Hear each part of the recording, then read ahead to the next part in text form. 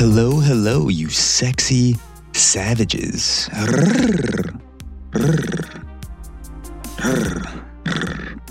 I'm Zach, your host of the Auxoro podcast, and this episode is brought to you by The Aux.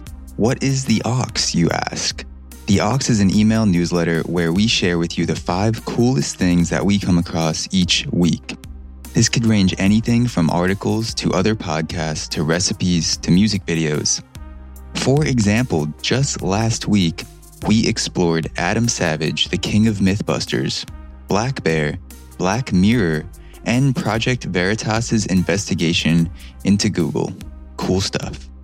If you're ready to take your cool to the next level, at least our version of cool, you can subscribe to The Aux with the link in the description of this podcast or visit auxoro.com/theaux. That's AUX, motherfucker. Also, if you love this podcast, please go shoot us a 5-star rating, comment, and subscribe to our podcast on Apple Podcasts. We are a completely independent platform, which means that we rely on you, the listener, to spread the word. Even better, you can tell a friend about us. Thank you for your support. This time, we sat down with Dr. Ian Kerner, a licensed psychotherapist, a nationally recognized sexual counselor, and author of the best-selling book, She Comes First. Although the foundation of the Auxoro podcast will always be music, we've recently been branching out to include conversations from other lanes, like business, sports, science, and other interesting fields. I want to always follow my curiosity, even if it leads me outside of music, and I hope that you come along for the ride. What better subject to explore that curiosity than the art of Cunnilingus, going down on a woman? In this conversation, Dr. Kerner opens up on the journey through his early sexual experiences, why the clitoris is the powerhouse of the female orgasm, the best techniques to bring pleasure to a woman with your tongue, and the concept of core play versus foreplay. Now, I'm a 25-year-old single dude in NYC just bopping around, and I've had some embarrassing sexual experiences. Sometimes it's tough to find an outlet to talk about topics like this, which is why I'm grateful that Dr. Kerner could shed some light on how to navigate the Cunnilingus department.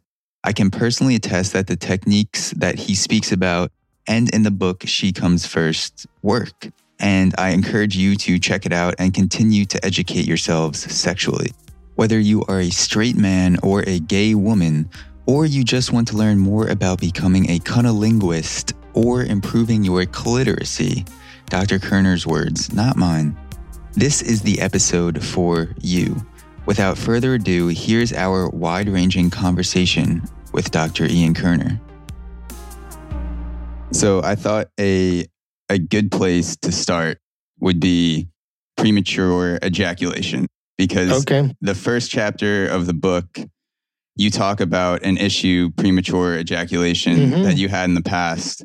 And I think there's a lot of guys that wish they could have the confidence to talk about it in the book like you do. Not only talk about it in person, but to use it as a story and a tool to help other people and kind of introduce them into the book. And one line that I thought was incredibly funny was you said, to kind of describe your own experiences, then I came, I saw, and then I came again, which I have a lot of experience with, especially back in the day. I was a late bloomer sexually.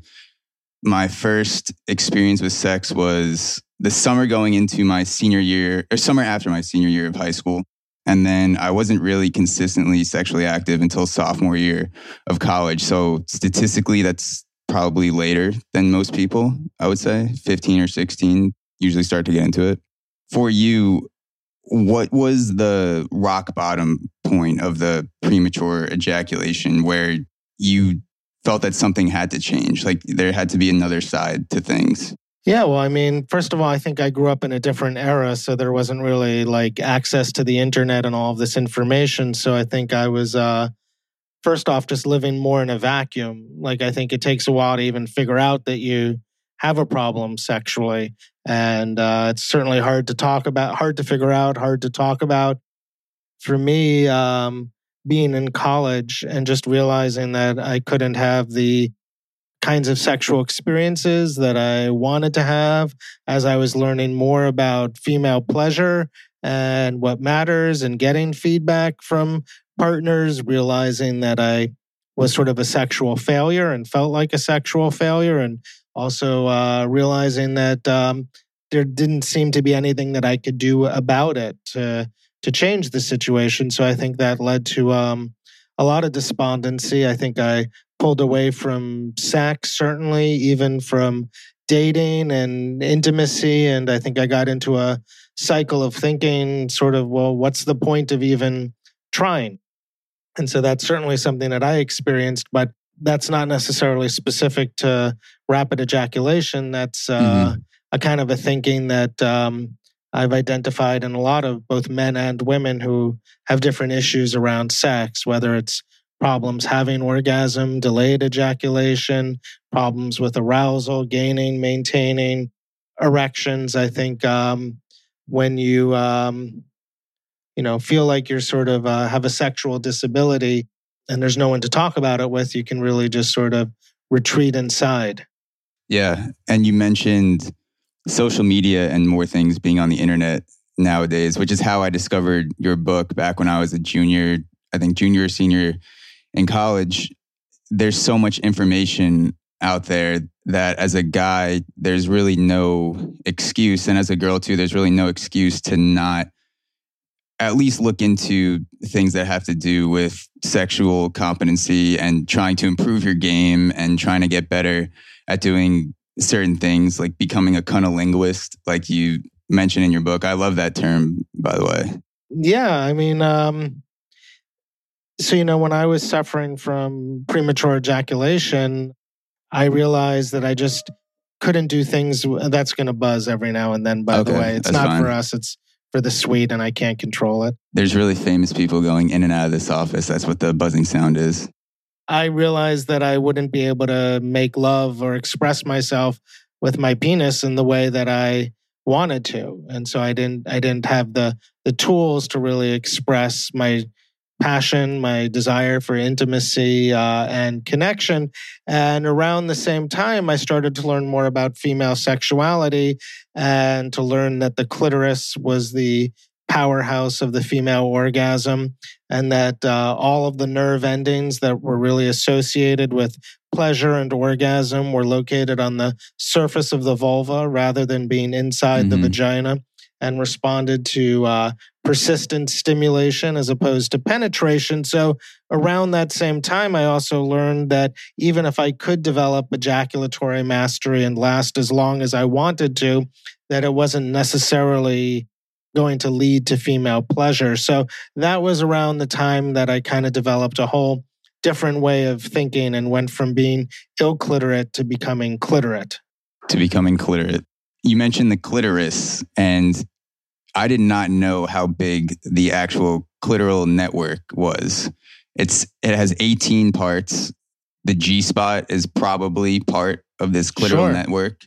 And when you see the clitoris from the outside perspective, when you're a male or female looking at the vulva, you see just like a little tiny button or piece that's protruding out. And I did not realize that expanse that extends deeper into the vagina also is part of the clitoris, which kind of gives you the motivation to improve your game and be more active with your tongue and look for other ways to stimulate the vagina, knowing that it's such a huge part of stimulation and sexual pleasure. Yeah, that's right. I mean, male genitalia tends to be external and grow outwards, and female genitalia, working with the same genetic material and tissue, tends to grow inward. So that's sort of how it works. And so recognizing the different parts of the clitoris and realizing that what we tend to associate with the clitoris is really just the head of the clitoris, or really, the tip of the iceberg to a more vast internal organ system. Was there a specific sexual experience or a moment where you realized the power of cunnilingus, where like after that experience, there was kind of like a shift in your mentality, or was it a gradual learning experience? It was a little, like I said, I sort of grew up pre-internet. There weren't really chat rooms or forums. Porn wasn't everywhere. It wasn't a conversation you really readily had with your friends about, their sexual techniques. If people were talking about sex, it usually focused on intercourse more than outer course. Intercourse being penis and vagina penetration, and outer course being all the other activities that you can engage in. So for me, everything around sex was kind of a slow awakening and integration. I don't think that there was ever one big aha moment. I don't think there was ever a moment where just suddenly everything made sense. I think it was always a slow process of realization and learning and awakening. Yeah, and you mentioned before, but so much of the language around sex is focused on penetration. And I played baseball in college, and so there's a lot of locker room talk, and all of this sex talk kind of focuses around that penetration part. Like, I fucked the shit out of, or I screwed her brains out, whatever that means. Like all of this language that is very violent and penetrative, if that's a word, that as a guy makes you think that is the answer. Like, I must not be doing it hard enough, or I must not be going deep enough. And thinking back on my own early sexual experiences, it can be very anxiety provoking when you think that that's the answer. And so you're trying to go deeper and you're trying to go harder, but at the same time, all you're thinking in your head is don't come, don't come, don't come. So it's like you're doing the thing that you think is supposed to be the answer, but at the same time, you know that that's not sustainable. Sure. And plus, there's also a distance between the head of the clitoris, the glands, which really responds to stimulation, and then the entrance of the vagina. So you can imagine that most intercourse positions really inadequately stimulate the clitoris in a consistent way. So yeah, you can be a young guy focused on not coming, lasting as long as you can, maintaining an erection, and having intercourse, and be with a female partner who feels little to no actual pleasure from that. Now, of course, there's more than just clitoral stimulation that's part of the process of arousal. It's feeling comfortable, it's feeling safe, it's feeling psychologically aroused, it's feeling sensually connected, it's being able to distract yourself from the environment and from stressors, and to really be able to drop down into that aroused state. So it's more than just any sexual behavior, whether it's intercourse or outer course. Yeah, and you talk about that, of course, in the book, She Comes First. And you mentioned the buildup and setting the stage and the context for the woman. And that can start as early as being out at dinner and saying something at dinner, or making her feel beautiful, and using your body language and your words before you even get into the bedroom. I think the hardest part for a lot of guys is avoiding contact with the vulva for the first 10 to 15 minutes of sex, or when the action starts to happen, when you start tearing clothes off, when you start going at it. I think it's difficult to not get over ahead of yourself and then just start going for the vagina with your fingers, or the vulva with your fingers, or other parts of the body, and just going down there immediately. Because that's kind of how, like, I don't want to say trained, but in pornography too, like that's the flow of it. You make out for 2-3 minutes, and then you just work your way down, and then you go right for the vulva. What are some other ways of intimacy that you can delay that action? Like how can you kind of set the vibe before you go straight to the private parts?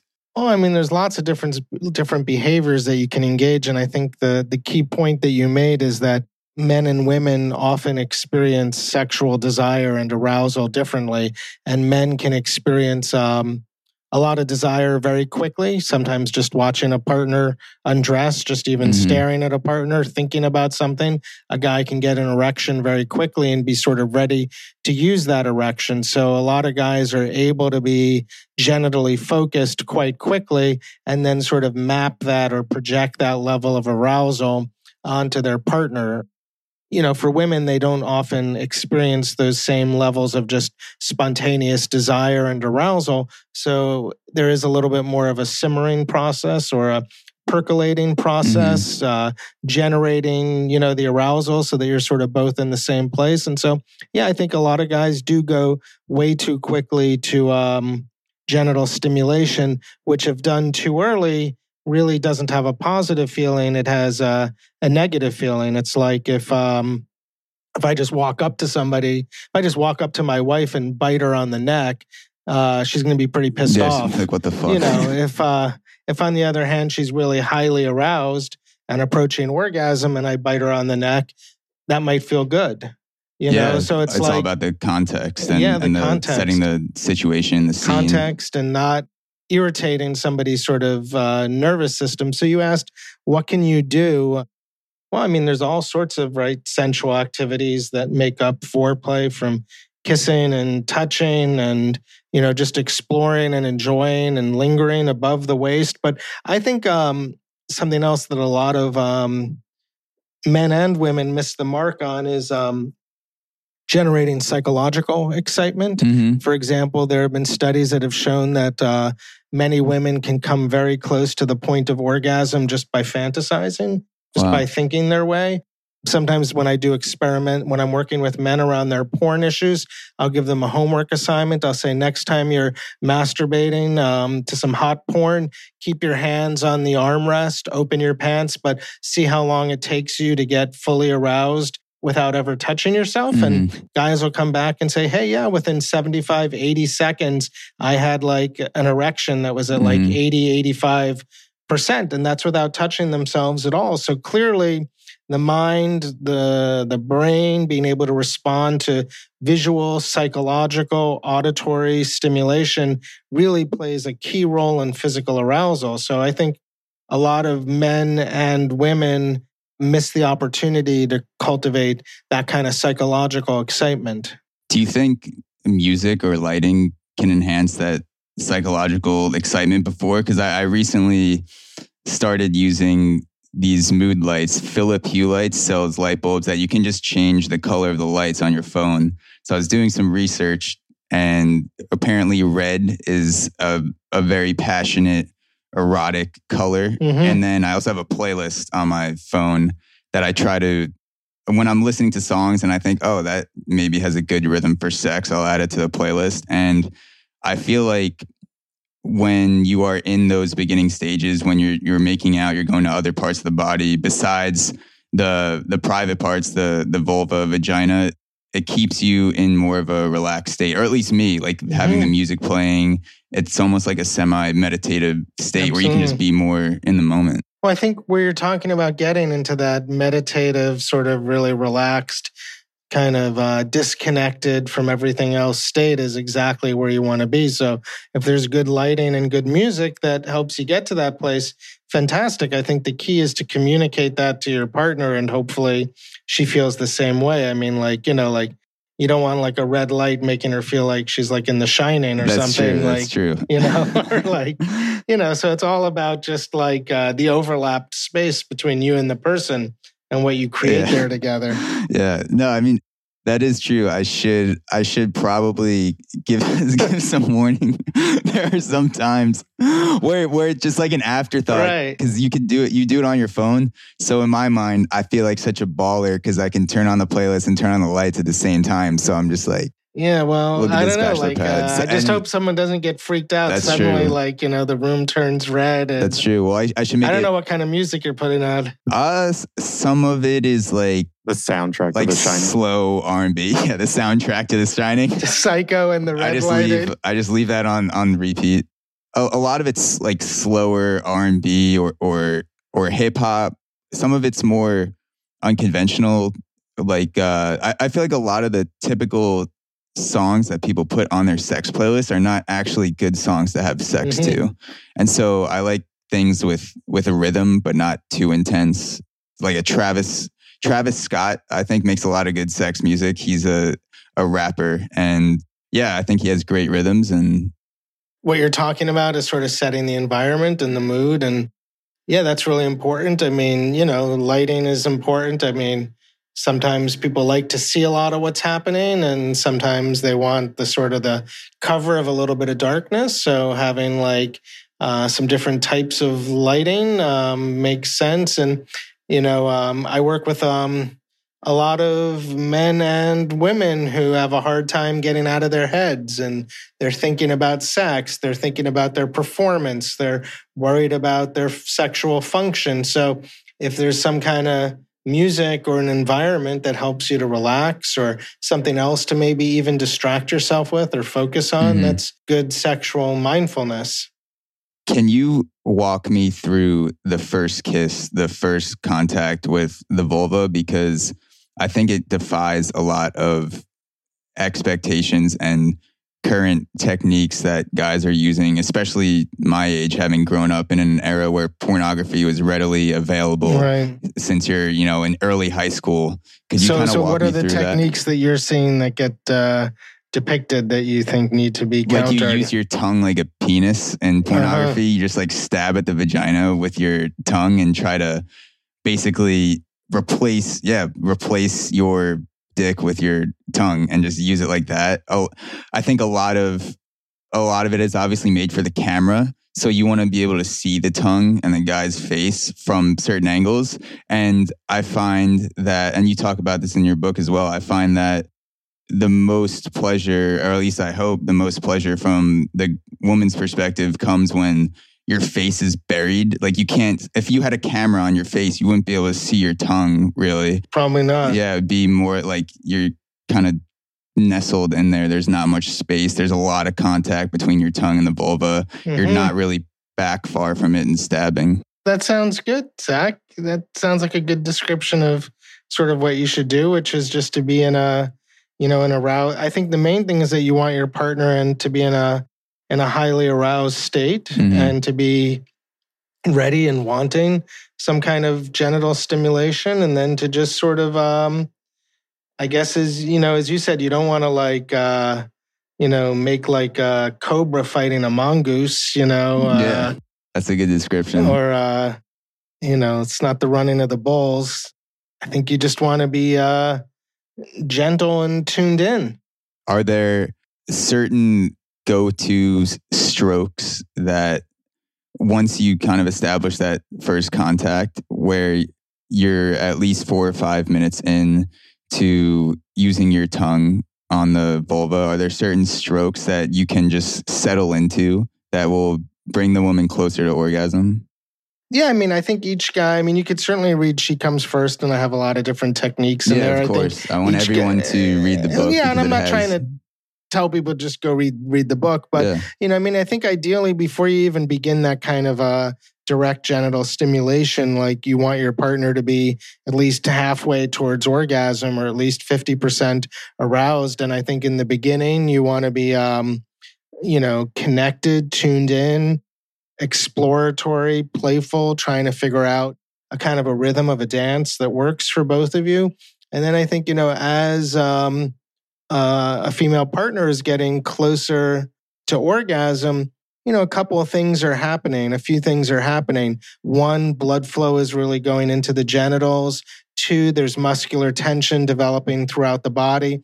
3, she's sort of getting accustomed to kind of a rhythm that she doesn't really have to think about. It's like a little bit like, imagine like taking a drive and just really enjoying the drive. Like probably on that drive, you might be like signaling, accelerating, braking, changing directions, but somehow you're not aware of any of those little like micro like you kind of moments. End up somewhere and you forget where you just were 20 minutes ago. It's like an autopilot. But I think at a certain point you want to shift into a rhythm that's pretty persistent and pretty rhythmic, and that seems to be working towards that process of just generating arousal. And in my experience, you just want to build up that persistent, consistent, insistent rhythm, and then create sort of a point of resistance for your partner. And at a certain point, really, she's leading the dance almost the entire time. And like you said, I want everyone that's listening to this to read the book, because there are fully laid out, beautiful scripts in She Comes First, where he goes through in detail sort of the different strokes and different maneuvers that you can use. You mentioned the analogy between kind of driving and cunnilingus and the meditative state. I actually started meditating a year ago, and I feel like going down on a woman and meditation kind of feeds into each other a little bit. Since I've started meditating, it's not just sex, but I feel more in the moment for other things too, like conversation, just drinking iced coffee, walking down the street. It kind of gives you the skill set to put that endless, like clusterfuck of thoughts in your mind, all these anxieties. You're thinking about the past, you're thinking about the future. You're never actually just in the present, feeling the sensations. And like you can like feel the sensations of your tongue. You can feel the feedback from her, like leading the dance. Like you were saying, there's all these things that I had not realized sexually that I should have been paying attention to. Yeah, I think for me, and again, I've been married for like 20 years right now. That's beautiful.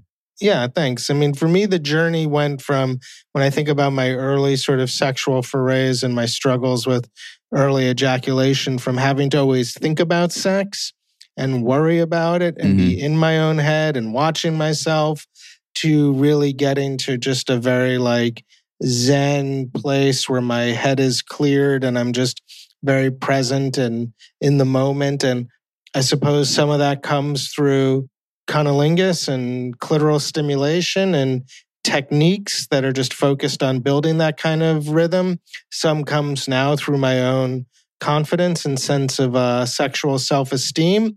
And then just, having a partner that I feel really comfortable with. I mean, it's a little hard when you're single and dating and always having sex for the first or second time with somebody. It's kind of hard to get that comfort level to just kind of really go unconscious during sex. Yeah. I don't mean fully unconscious, just below that level. That wouldn't be good legally. Right. Just, below that level. In that like semi-meditative state. Yeah. And as I've been single pretty much my whole life, but for the past 2 years straight, I've been single. And I read in She Comes First, and I've also seen other people kind of anecdotally tell me this, but that it's harder for a woman to come on the first sexual encounter. Statistically, maybe the first 2 or 3 times she might not come. And obviously the guy's much more mechanical. It's inevitable in most cases.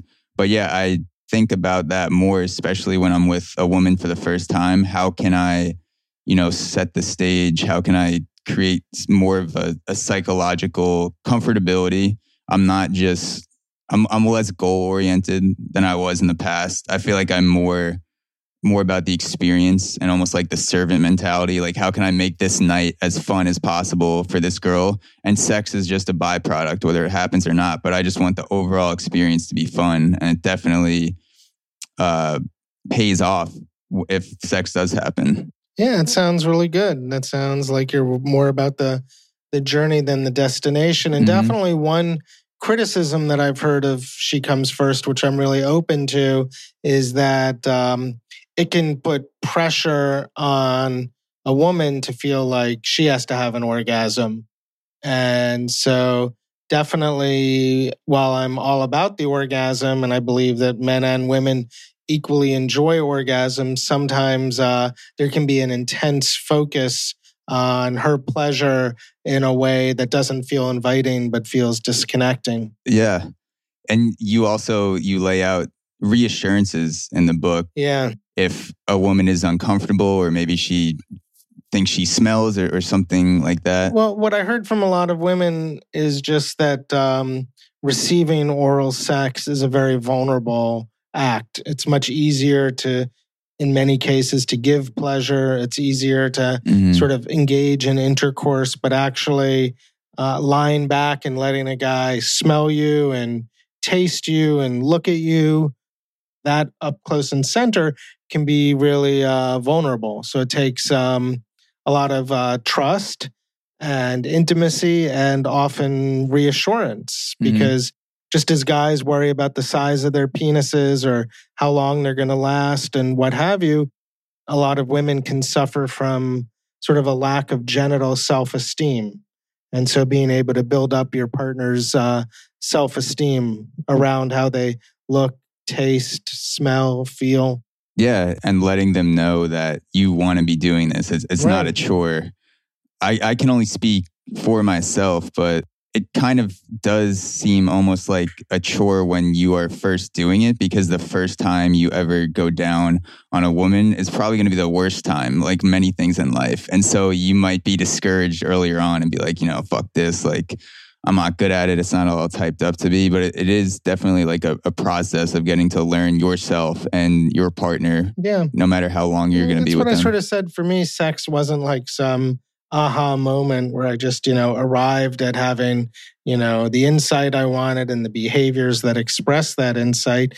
It's really about, being patient and putting together the pieces.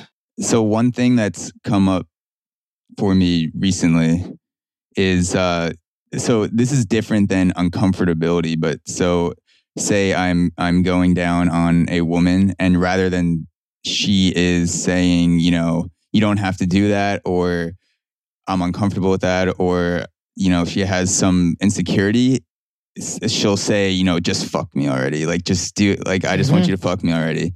How do you get around that? Because there's sometimes where I just don't want to, like, not that I'm not attracted to her, but I'd rather try to finish the job and try to bring her to orgasm. And I feel like sometimes a girl can get offended if I can't like pull out statistics and be like, well, actually, like, you'd probably enjoy the experience more if I finish. Yeah, I mean, I guess you just have to develop sex scripts and sex menus that, are mutually arousing. And I think be able to talk about this stuff. I mean, for me, I think it was important to express that I could get excited easily. I could, ejaculate before I wanted to. And so, this was my way of being able to stay, present in the pleasure. So, I mean, it's pretty hard to have sex with somebody and also not communicate about it, so also developing the language to just talk about the sexual experience and, in the moment is probably a little harder. So for the girl who's saying, just fuck me now, I mean, maybe that's what you do in that moment. That's just what she wants. But I think that there's an opportunity, to talk about it. And, like I said, I mean, part of writing She Comes First was to sort of break free from what I called the intercourse discourse, which is just feeling like intercourse is the main event. Intercourse is sex. Everything else that comes before that is sort of just like an optional appetizer, and intercourse is always, the main entree.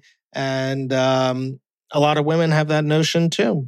And so I've found, and I've been seeing thousands of couples over the years and individuals, sometimes it's hard to break away from that discourse.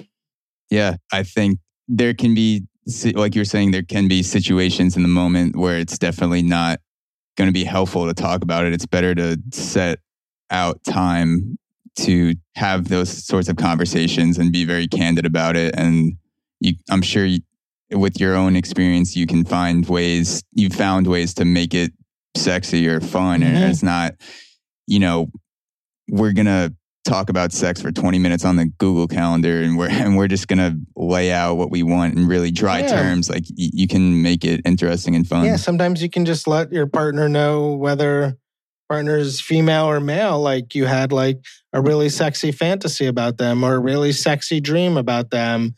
And, this was the fantasy or this was the dream. And it involved, me giving you pleasure in this way. And that was really a turn on for me. I mean, I think, there's also in sex, you want to be fair, you want to be respectful, you want to be egalitarian in giving and receiving, but there's also a kind of a selfishness that needs to be present too. Or, I work with a lot of couples where they're in such great, respectful, collaborative relationships, but they're not having great sex. And sometimes part of the reason is they don't know how to enter into a language of like eroticizing each other and being able to share a fantasy and how you see your partner as sort of an object of their fantasy. And so I use the term object in a healthy, constructive way, not to say that you should be reducing somebody to an object. More like placing yourself in the fantasy and placing your partner in the fantasy. I mean, it's very sexy to feel desired by somebody and to know how they desire you. In fact, I hear from a lot of men who say, I really want to feel desired by my partner, and I'm the one that's always initiating sex. It would be great for her to want to like throw me up against a wall and do me or something like that. And that goes back to the spontaneous and the responsive desire that you were talking about before. I think guys generally have more of this spontaneous desire where, my apartment could be burning down and I'd still be sexually aroused if I was in the moment. And women seem to be much more responsive and percolating, like you mentioned before. I don't know if you intended this in She Comes First while you were writing the book, but through my own podcasting experience, I noticed a lot of similarities between cunnilingus and speech patterns. And what I mean by that is when we speak to people, oftentimes we feel the need to fill every space. And so if someone is not talking, you might say, or throw in a filler, or you might feel pressured to spit out what you're saying right away. And there really aren't any gaps in speech. But then when I started podcasting, I started to learn how I spoke and leave more pauses and really think about what I'm saying. And with cunnilingus, you talk about breaking contact at key points and using applied pressure and then pulling away with the tongue to build up the feelings of pleasure ultimately to orgasm. And that kind of not bridged the gap, because speech, and I guess there are a lot of similarities because you're using your tongue, but I immediately thought of speech at certain parts of the book where you don't always have to be, talking, using your tongue. You can. Totally. I think that's a great comparison. I mean, it's about letting the person you're speaking with speak back to you, be curious, find you. I've definitely found with cunnilingus and some of my best sexual experiences that, people are most aroused in the moments where they're seeking you out, where they're finding you. So I think that makes, absolute sense. Yeah. I couldn't help but think about my speech anxieties and my sex anxieties when I was reading the book, and they seemed very connected in that way. I mean, there's something about during cunnilingus, right? Like letting your partner pursue your tongue, or letting your partner find your tongue or find you. And the same thing, waiting for someone to answer you, not always jumping down their throat, no pun intended, to get an answer, but actually, kind of sitting in the space and letting that person react and seeing what happens. What are the worst mistakes or mindsets that you've seen guys use during oral sex? Like, are there any? Well, I haven't seen any guys during oral sex other than myself, to be honest. Well, that's a key word factor. What are some things that you've heard as a third party to other stories? Maybe it would help if there was some sort of video feedback. You could give very direct responses. No, I mean, certainly I've talked to a lot of people about their sexual behaviors and habits. What are some of the mistakes guys can make? Not really wanting to be there, not really being interested in it, really approaching it as a chore more than something that they're loving and passionate about. I mean, I think with sex, it's really important to listen to your partner, to hear your partner, to be respectful of your partner and what interests them. but also to find out what interests you. And if cunnilingus isn't your thing for whatever reason, my job isn't to change you or convert you, but maybe to help you find something else that you can express your passions through. So I think if you're approaching it like a chore, that's certainly not good. I think if your partner is very uncomfortable with the cunnilingus, then it's not something that you can really compel upon her, even if you feel like it's a great way of sort of sexually representing yourself and turns you on. So you do have to be conscious of what turns you on, what turns your partner on.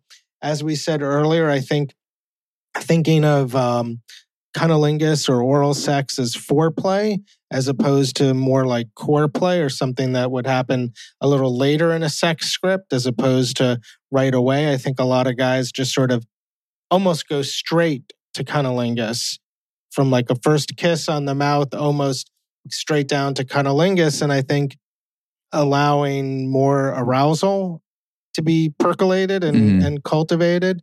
I think, let's see, certainly as you said, like thinking of the tongue as a proxy for the penis and basically tongue fucking a woman, that doesn't seem like a very smart move. I think understanding that you are rhythmically generating a process of arousal over time. And so there needs to be persistent rhythmic stimulation really over a period of time and being tuned into how that arousal is being generated. I think also at recognizing that the clitoris responds to different types of pressure and rhythm and texture at different points in the arousal arc. And so being both cautious and sensitive and loving, but also knowing when to increase either rhythm or pressure against the clitoris. So to really allow a partner to lead in the dance. I mean, she'll press against your tongue or the surface of your teeth or your gum in ways that feel really good to her. So sometimes, as you said earlier, just like not feeling like you need to speak so much, but just listen or even provide a still point of sort of resistance and really allow her to kind of lead the dance. And I think another difference would be to recognize that men experience a point of ejaculatory inevitability where without any further, regardless of physical stimulation, he will ejaculate at a certain point. So we see in porn, there's a trend called like ruined orgasms now or ruined hand jobs where... What's that? It's like where women are basically edging men. It's like femdom torture. Women are basically sort of teasing, edging, tantalizing a guy, getting him to that point of ejaculatory inevitability. And right at that point where he would want stimulation, she stops providing the stimulation, but he's going to have his orgasm regardless. That would be called like a ruined orgasm. So they get them to the point of no return with their hands or mouth, wherever. Hands or mouth. And then once that point starts to hit, stop the stimulation. Then they just come with no stimulation. Correct. That does sound awful. That sounds That's terrible. Why it's called a ruined orgasm. That definitely. But it's kind of a whole like power dom kind of trend in porn. But women don't experience that point of inevitability, and so women will say like, he was perfect, things were going great. And then right when I was about to come, or right even while I was coming, he changed positions or did something different.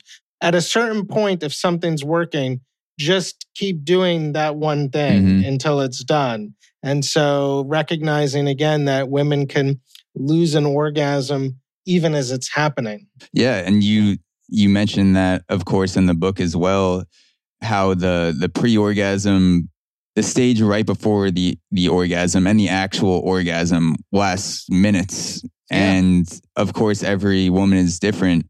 But in the past, I've been so quick to, once I see the first sign of intense pleasure or I think the orgasm is happening, then you kind of lose control or you pull away. You're like, oh, my job is done. But you should be continuing, like you were saying, continue the pace, continue whatever's working. Yeah, you'll know when it's really over. You'll know when it's done. Yeah. But yes, that sort of pre-orgasmic phase or the plateau phase, the moments, the minutes leading up to orgasmic release can take a while. And I think a lot of guys often will project their own arousal onto their partner. And so just when their partner's really starting to get aroused, that's when they're finishing up. And so that creates what's, I guess, called the orgasm gap, where during sex, men are consistently having orgasms and women are not. I started using my, like you were saying, pushing back against the vulva during the orgasm and kind of like keeping it going. I never used to do that in the past, and using your fingers as well to kind of keep pressure and apply pressure. I'd never really thought about having that sort of mindset. Like I was saying before, that once the orgasm hits for the girl, or once you think it's happening, it may not even be happening yet. She may be in the pre-orgasm stage. You kind of think your job is done. And I've thought that a bunch of times. And since reading your book, it's kind of fun to like push back against your tongue and try to prolong the orgasm for the female. You see that feedback. You're getting that feedback in the moment. Just staying tuned to what feels good, what's comfortable. You don't want to engage in like post-orgasm torture of a person.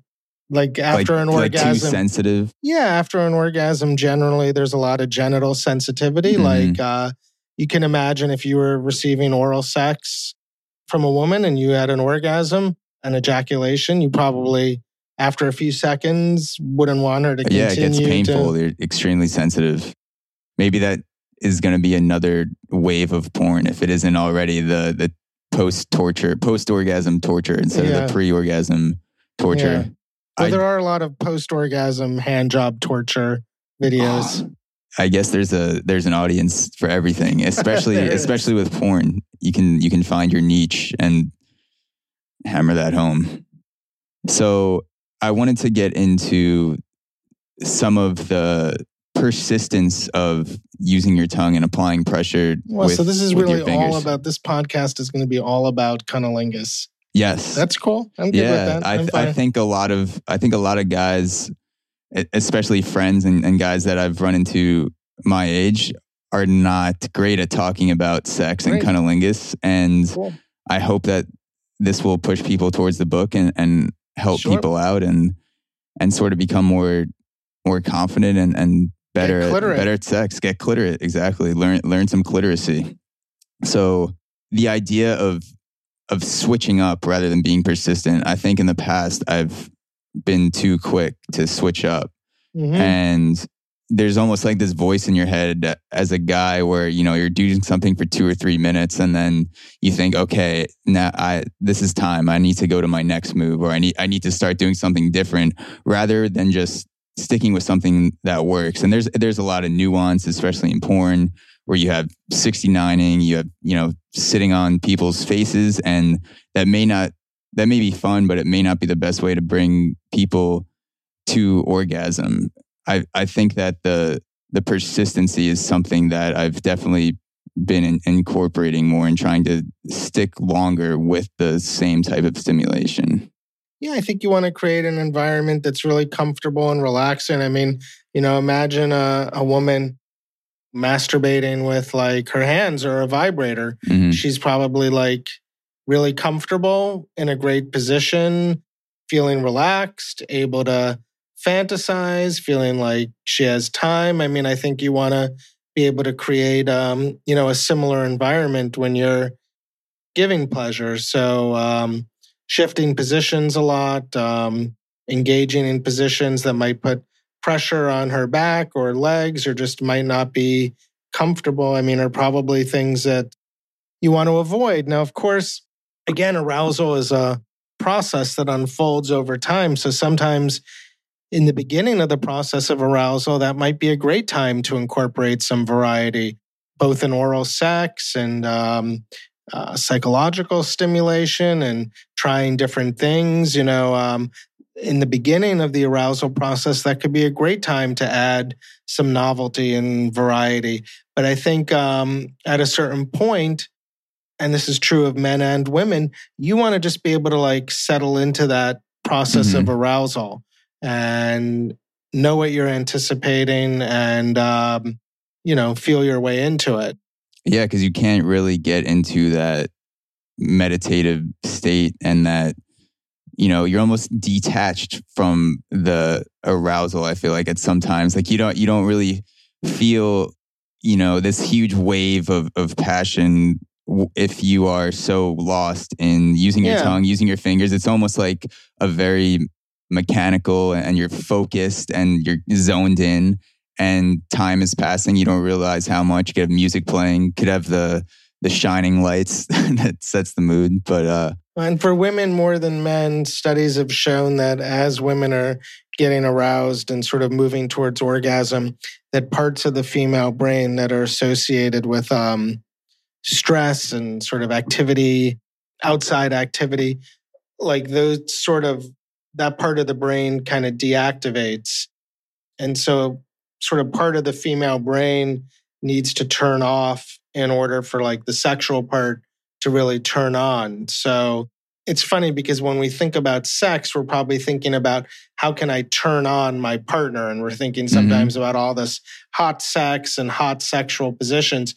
But if in a different way you think of like, how can I turn off my partner? In that, how can I help her turn off her brain and not have to think and worry about anything? That might be a better way to approach it. I guess what's interesting is as I'm talking, I take a very, I'm very focused on my partner's pleasure. I take great pleasure in giving pleasure. I kind of lose my own ego in it, in a way. It's like meditation, kind of dissolving of the ego. Not to say that I wouldn't ever want to like eroticize my partner or, be selfish at times about what turns me on, hopefully in ways that are arousing. But, I don't think that like being great at cunnilingus and really committing to it, it's not for the sexual narcissist. It's not for a guy who's just like interested in his pleasure. I mean, you really have to respect and care about your partner's pleasure and really take great pleasure in giving that kind of pleasure. It's not, again, for the sexual narcissist. It seems like an activity that would go against you if you were purely just worried about yourself or your own ego, because the woman, like you were saying, is in such a vulnerable state.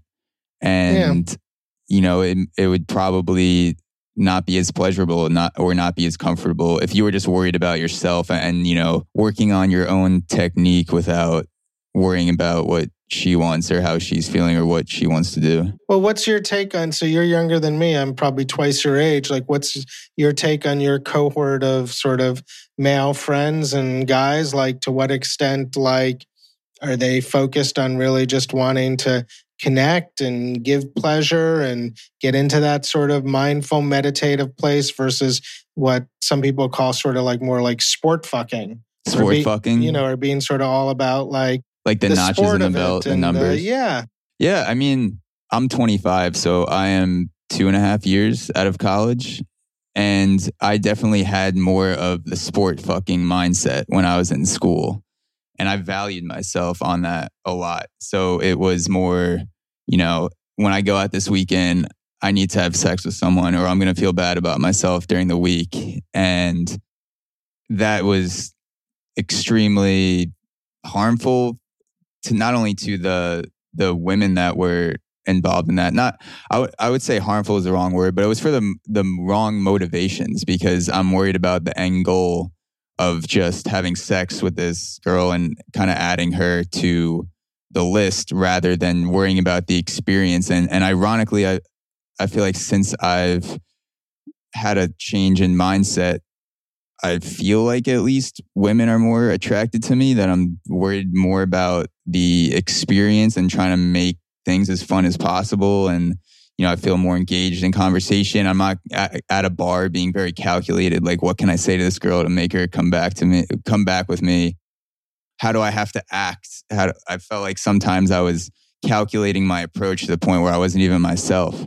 And now I'm more saying what's on my mind, and then they respond and then I respond to what they say. And it's like that more conversely and sexually. So I enjoy it a lot more. You asked about my group of friends. There's definitely a wide spectrum. There are some that are in very long-term relationships for 25-year-olds. Some of my friends have been dating since they were 16 or 17. That's a long time. It's a long time. So as a third-party observer to many relationships, I would say that a lot of the conversation with those guys centers around, we don't have sex at all. Things aren't that interesting. It's conversations like, I see this girl on the street and I just I feel so turned on by other girls and I don't feel turned on by my girlfriend. Some of that spontaneous desire may be disappearing. And then with my friends that are more single, there's definitely more of an excitement, especially, at 24, 25. There's more of the world is so open for girls and guys, ready to have more experiences. I mean, I guess even thinking about sort of sexual narcissism, you could be a sexually narcissistic cunnilingus as well. If you're just so focused on my skills at cunnilingus and giving a woman an orgasm, every time. So I think, just being able to approach sex from, a place of giving and tuning into mutual pleasure and, even vulnerability. And, I talk a lot sometimes about sex that's relational, meaning that there's a strong recreational, but relational in that there's a recreational component to the sex. It's fun. You're trying new things. Maybe there's role playing, sex toys, fantasies, new positions, whatever's fun. But then there's also I think a relational aspect, whether you're with somebody for the first time or the, 1,000th time, and sort of being able to combine the recreational aspects with the relational aspects. Yeah, I think a lot of the guys in my friend group are in between the recreational and the relational, the recreational. And I'm in that right now where, I'm not just going out there and having a bunch of one night stands, but it's more like I have a consistent partner for 4 to 6 weeks, maybe a few months, and then things start to fade. And I feel like the sex is more fun that way because it's hard to experiment during a one night stand. And do you find you get sexually bored of people after a certain amount of time, or? Not really. I've enjoyed sex with everyone in my recent past, especially those, 4 to 8 week flings. I think it's more just personal responsibilities in life that have taken us apart, or maybe, girls taking jobs in other cities, it's or just where you are in the life cycle. Exactly. Too. It kind of matches up. I don't really have a hard time limit on it where I say, after this period of time, it kind of, I should start backing away. It's more, maybe I feel like she's not as into it anymore, or maybe I'm not as into it anymore. I don't really have a hard deadline on things. I kind of just let it play out. Cool. So I want to respect your time. Oh, okay. I have what he's like, yeah, now you're going to respect my time. I'm just kidding. My last, it's not really a question. It's a proposal for the guys out there that have not read your book, but are listening to this conversation and are saying, this sounds great, but I'm a great performer without cunnilingus. I don't have to go down on a woman to give her pleasure. My dick is perfectly adequate. I don't need that. That's not for me. It's witchcraft.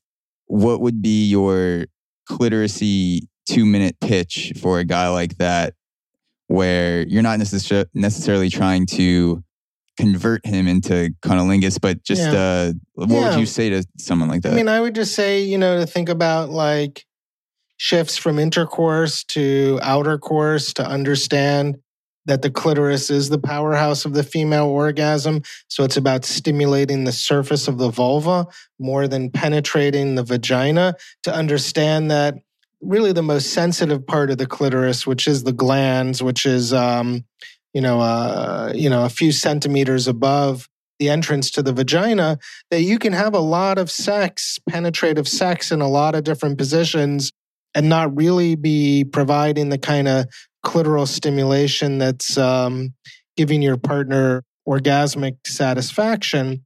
And that an interesting thing, generation to generation, is that I find that more women today, young women your age, are faking orgasms than previous generations. So I think that there's a high performative aspect to sex for both men and women that creates a lot of anxiety. So I'm seeing more cases of psychological erectile disorder than I've ever seen in my practice. I don't think it has anything to do with porn, which is what gets written about in the media. What's psychological erectile disorder? Meaning that there's no physiological reason why a guy shouldn't be able to gain an erection. He's able to masturbate and get erections. It's just when he's actually having intercourse with a partner that he loses his erection. You know, sex today, it feels like can be, not that it wasn't in the past, I'm not trying to generalize, but there can be a highly performative aspect to sex that creates a lot of pressure. You know, so for the guy who's sort of solely focused on intercourse and thinks he's got it all down, you know, maybe just continuing to be open-minded and not take everything at face value as well. I think that's a great spot to end off. Stay open-minded. Again, thank you for your time. Very welcome, Zach. I appreciate this conversation. I think a lot of guys and girls will get great benefits from your insight. And thank you. You're very welcome. Thanks a lot. Take care. Viva la vulva. Viva la vulva. Thank you so much for listening to this episode with Dr. Ian Kerner. You are now one step closer to becoming a cunnilinguist. You can get the book She Comes First on Amazon or by visiting the link in the description of this podcast. And if you haven't already, drop us a quick 5-star rating on Apple Podcasts, as well as comment and subscribe. This helps us appear higher in searches, which means more people will find out about us. And we can... can't talk. I'm using my tongue way too much. And we can keep bringing the biggest and best conversations to you. Until next time.